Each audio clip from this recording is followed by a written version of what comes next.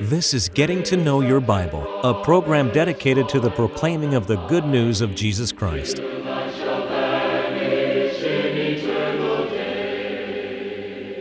Here's Billy Lambert.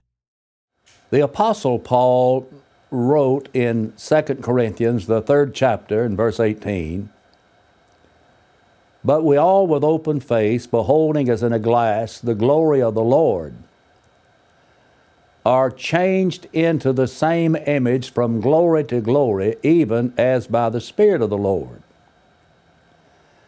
And someone may be wondering, what does that verse really mean?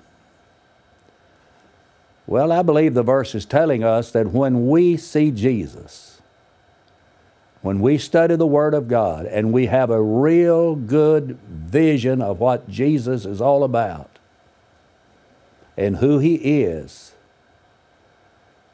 that it changes us to be like Him. We want to talk about things that we see today. We want to talk about 3 things today. 3 looks that change our lives. And we'll be studying from the Old Testament today. Stay tuned as we discuss it. Now today we continue to offer a free Bible correspondence course. And may I emphasize with all of the power of my being, the course is free. Now, we have people to call and say, now what does it really cost? And I assure you, it costs nothing. Absolutely nothing. Except it's going to involve some of your time, first of all, to ask for the course and then to study the course. Now, in order that you might know more about it and how to receive it, let's pause for just a moment. To help you in your study of the Bible, we want to send you this Bible correspondence course. This course is non-denominational. It's based on the Bible. It's conducted by mail, and it's free. To receive this course, write to Getting to Know Your Bible, P.O. Box 314, Summerdale, Alabama 36580. Or call toll-free 1-877-711-5214.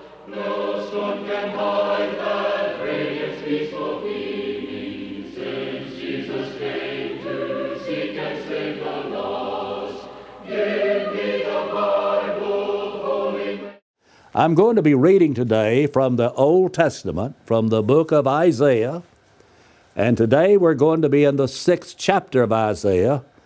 And I'm going to read the first 8 verses. "In the year that King Uzziah died, I saw also the Lord sitting upon a throne, high and lifted up, and His train filled the temple. Above it stood the seraphims, each one had 6 wings. With 2 He covered His face, with 2 He covered His feet, with 2 He did fly. And one cried unto another and said, Holy, holy, holy is the Lord of hosts. The whole earth is full of His glory. And the post of the door moved at the voice of him that cried, and the house was filled with smoke. And then said I, Woe is me, for I am undone, because I am a man of unclean lips, and I dwell in the midst of a people of unclean lips. For mine eyes have seen the King, the Lord of hosts. Then flew one of the seraphims unto me, having a live coal in his hand, which he had taken with the tongs from off the altar. And he laid it upon my mouth, and said, Lo, this hath touched thine lips, and thine iniquity is taken away, and sin is purged. And I heard the voice of the Lord saying, Whom shall we send? And who will go for us? And then I said, Here am I, Lord, send me.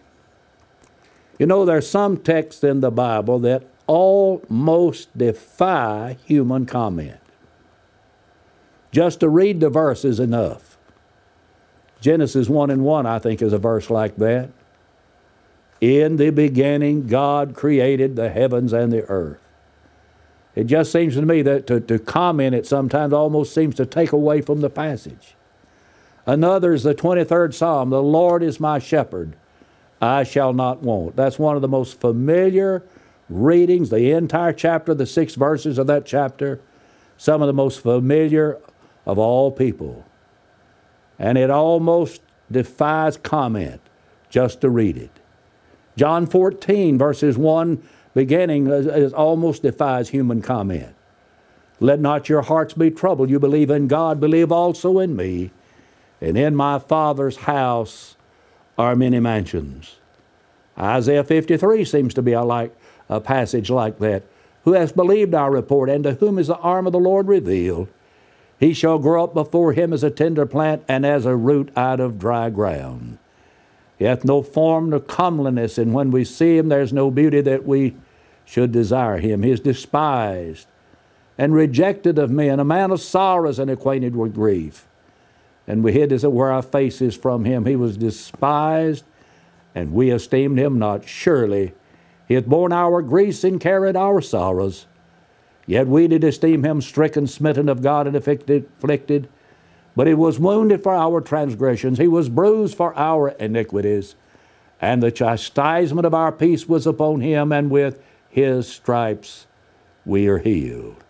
All of those are some of the most beautiful verses in all of the Bible. But then Isaiah chapter 6 seems to be somewhat like that.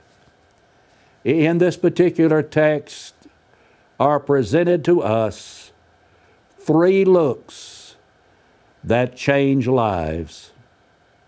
And the first is a looking up. It was in the year that King Uzziah died that Isaiah said, I saw the Lord high and lifted up on a throne, and his train filled the temple. Imagine, he saw the Lord. He saw the Lord high and lifted up. But it was not until Uzziah died that he saw the Lord. He said, in the year that King Uzziah died, I saw the Lord. The prophet Isaiah appeared to move quite freely among the leaders of Jerusalem and among the court of Uzziah. And he may have been depending on Uzziah more than he was upon the Lord. We do not know.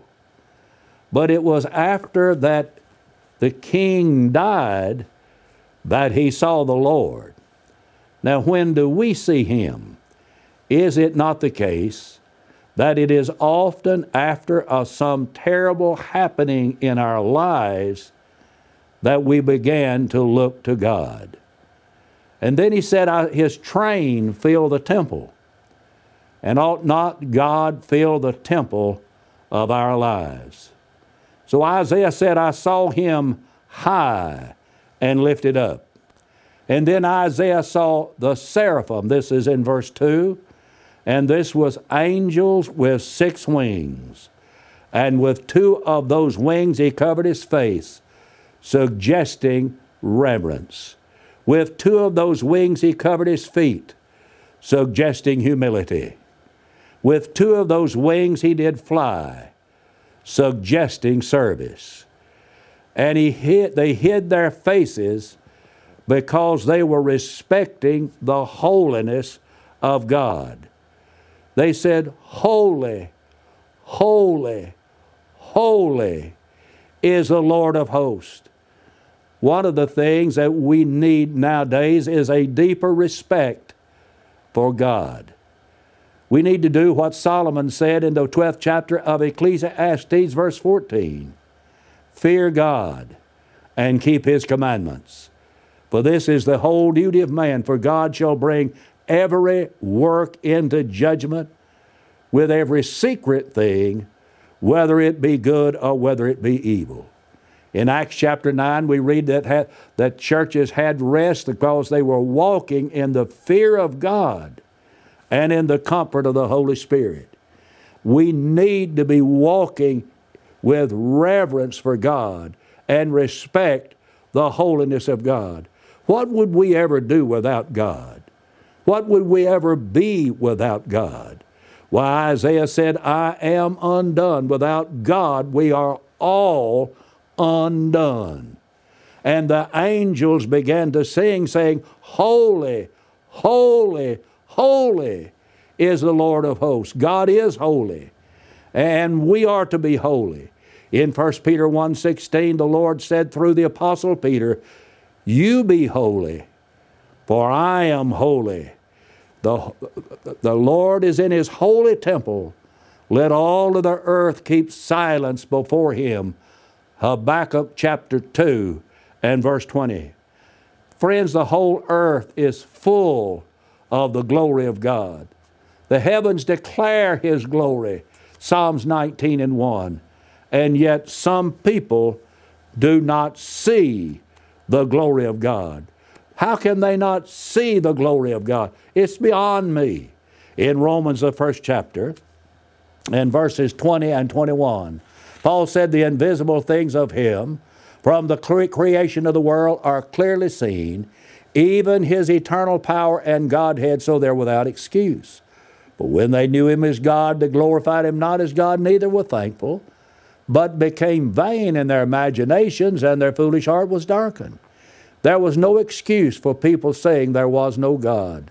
There's no excuse for people not seeing the holiness of God and the glory of God around them today. Yes, there's a looking up. We need to look up now and see God. And then the second thing Isaiah talked about was a looking in. And he saw himself. And when you start looking at yourself, friends, that can be pretty painful. Because sometimes we may not like what we see when we look at ourselves. Well, let me tell you what Isaiah saw. He saw his sinful life. He said, I am undone. And well, of course, we're all undone without the Lord. In John chapter 15 and 5, Jesus said, Without me you can do nothing. Without Jesus we can have nothing. Without Jesus we can do nothing. Without Jesus we cannot be anything. We need Christ. And he saw his sinful life, that he was undone. And the closer you get to the Lord, the clearer are our imperfections. Because God is perfect. And the nearer you get imperfection to perfection, the more our imperfections shine.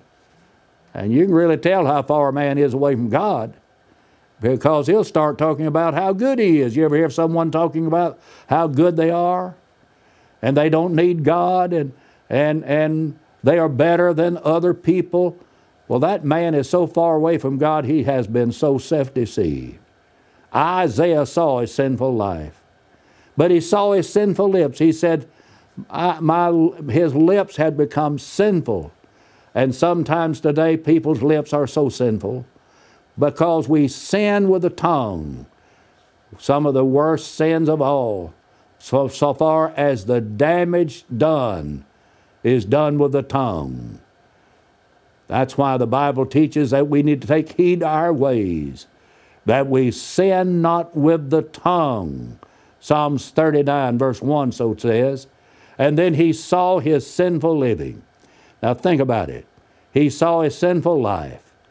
He realized his lips were sinful. He said, I am undone. Woe is me, for I am undone. And then he knew that his life was not right with God. But then he was cleansed. One of the angels went and took the tongs and took a coal off of the altar and touched that to the lips of the prophet, cleansing him. And the Lord now can cleanse us. We need cleansing now from our sinful lives, sinful lips, and sinful living. We need cleansing. And God is the only one that can do that. Now, He's not going to touch a live coal to your lips to do that today. Cleansing comes through blood, Jesus' blood. When He shed His blood on Calvary, it was in order that our sins might be cleansed in that blood. In Zechariah, the 13th chapter and verse 1.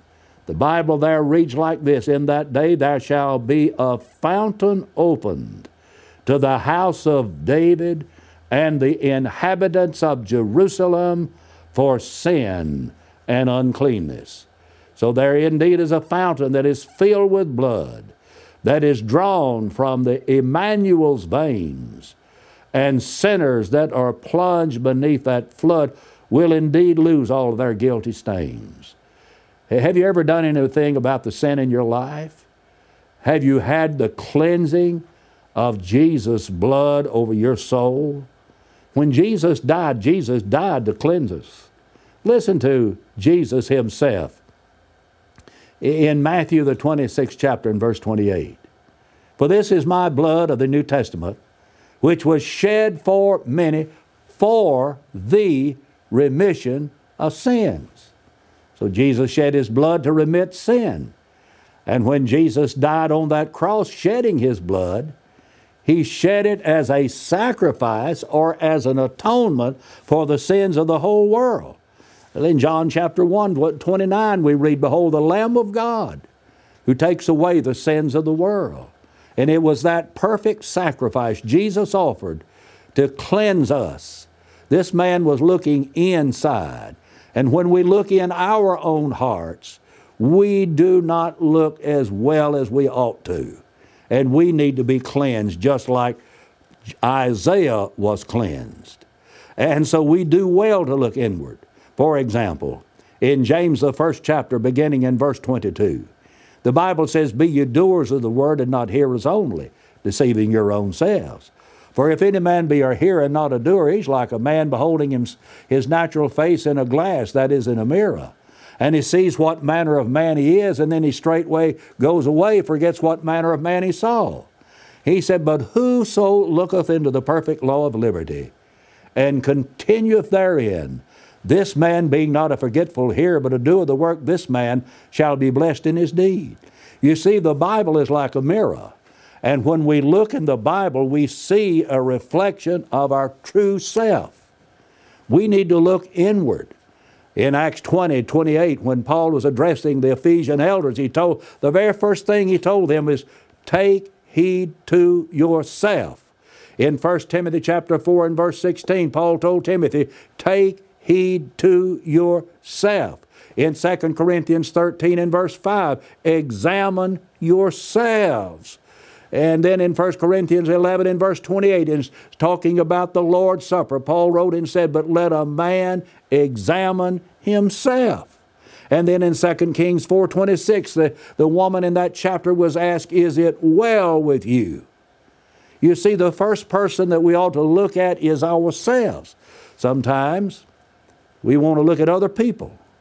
And we want to pick out the flaws that are in the lives of other people, but the first person we should look to is ourselves. There we need to look inside.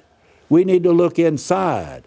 And when we see the inside of man, our hearts, the way we really are and not as we are thought to be, we can see the need for cleansing from sin. Now, in order that you might be cleansed from your sins in Jesus' blood, that blood has to be applied. There was a man selling soap, and he was walking with a preacher down the road one day, and the man said to the preacher, You know, that gospel you preach hasn't done very much good in the world because there's still a lot of sinners in the world. Well, there had been just a short rain, a brief rain, and there were some little boys beside of the road playing in a mud puddle. And they were covered with mud from the top to the bottom. And the preacher said to the soap salesman, That soap that you are selling hasn't done much good, has it? Because there's still a lot of dirty people in the world. And the soap salesman said to the preacher, Well, it's no good unless you apply it, unless you use it. And then the minister made the point. The blood of Jesus is of no value unless you apply it to your sins. So the question is, how will I apply it to my sins? What must I do that the blood of Jesus might cleanse me?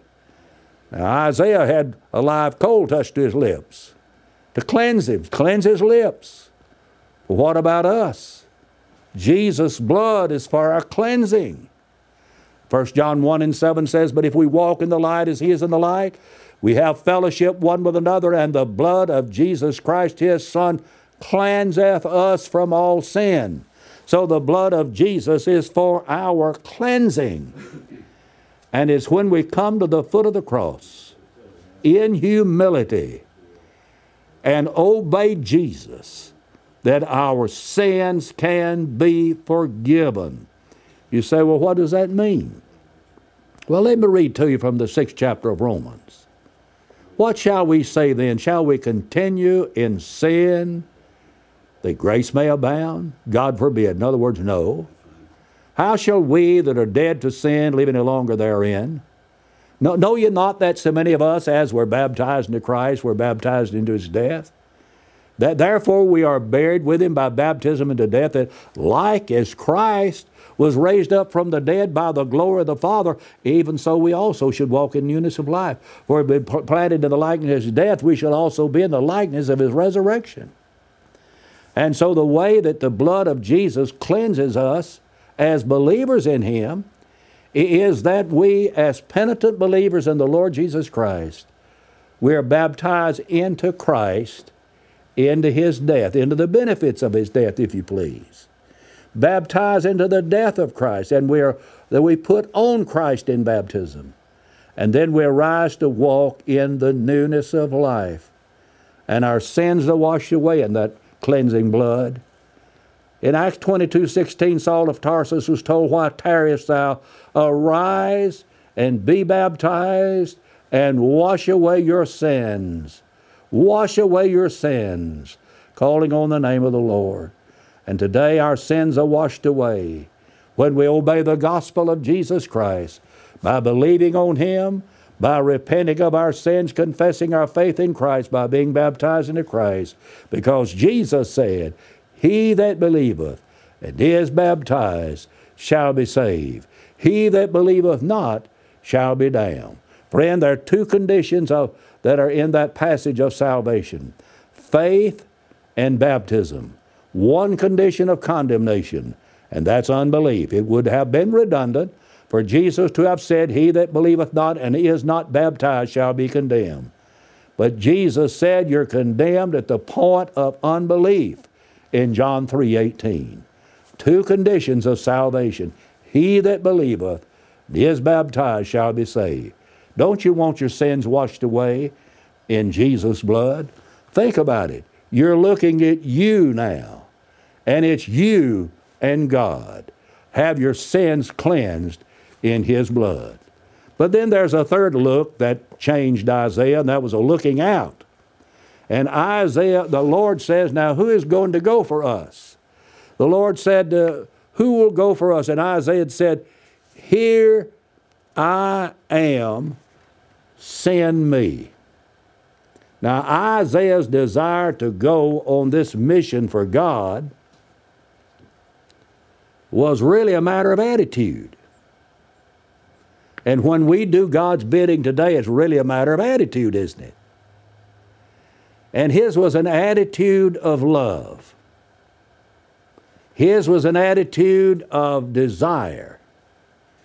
His was an attitude of service. Yes, indeed, it was a matter of his attitude. He didn't say, "Well, I tell you, Lord, I know you need someone, but don't count on me. Why don't you just use someone else?" And just consider how many good things are not done because someone else is waiting on someone else to do it. That wasn't Isaiah's style, absolutely not. Isaiah said, "I'll go." And then he asked this question, "Lord, how long do I go, Lord?" Well, the Lord told him, "I want you to know that when you go, they're not going to like your message.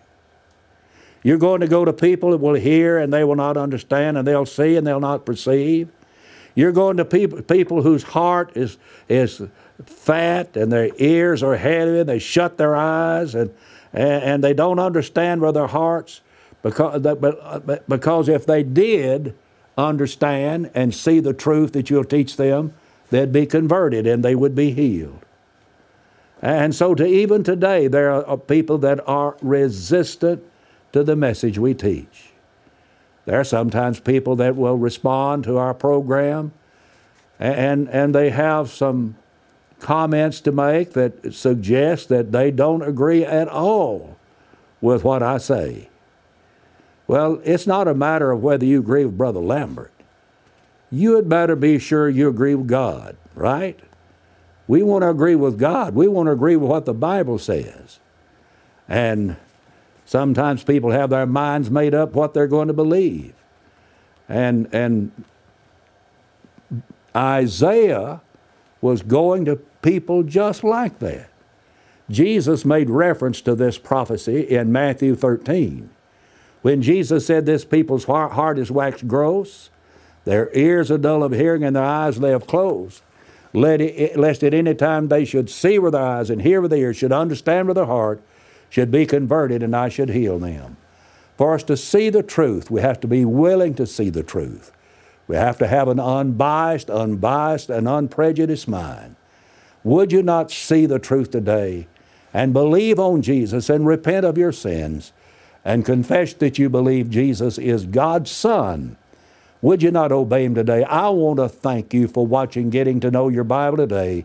In the closing moments, may I give you a personal invitation to visit the Church of Christ in your community. I've had many people to tell me they accepted that invitation. Won't you do it? Until we meet again, may the Lord bless you and keep you, is my prayer. We want to help you as much as possible in your search for a personal relationship with God. You can now easily access our free Bible correspondence course online at gettingtoknowyourbible.org. If there's any way we can help you grow closer to God, please email us at knowyourbible@golftel.com or call us anytime at 1-877-711-5214.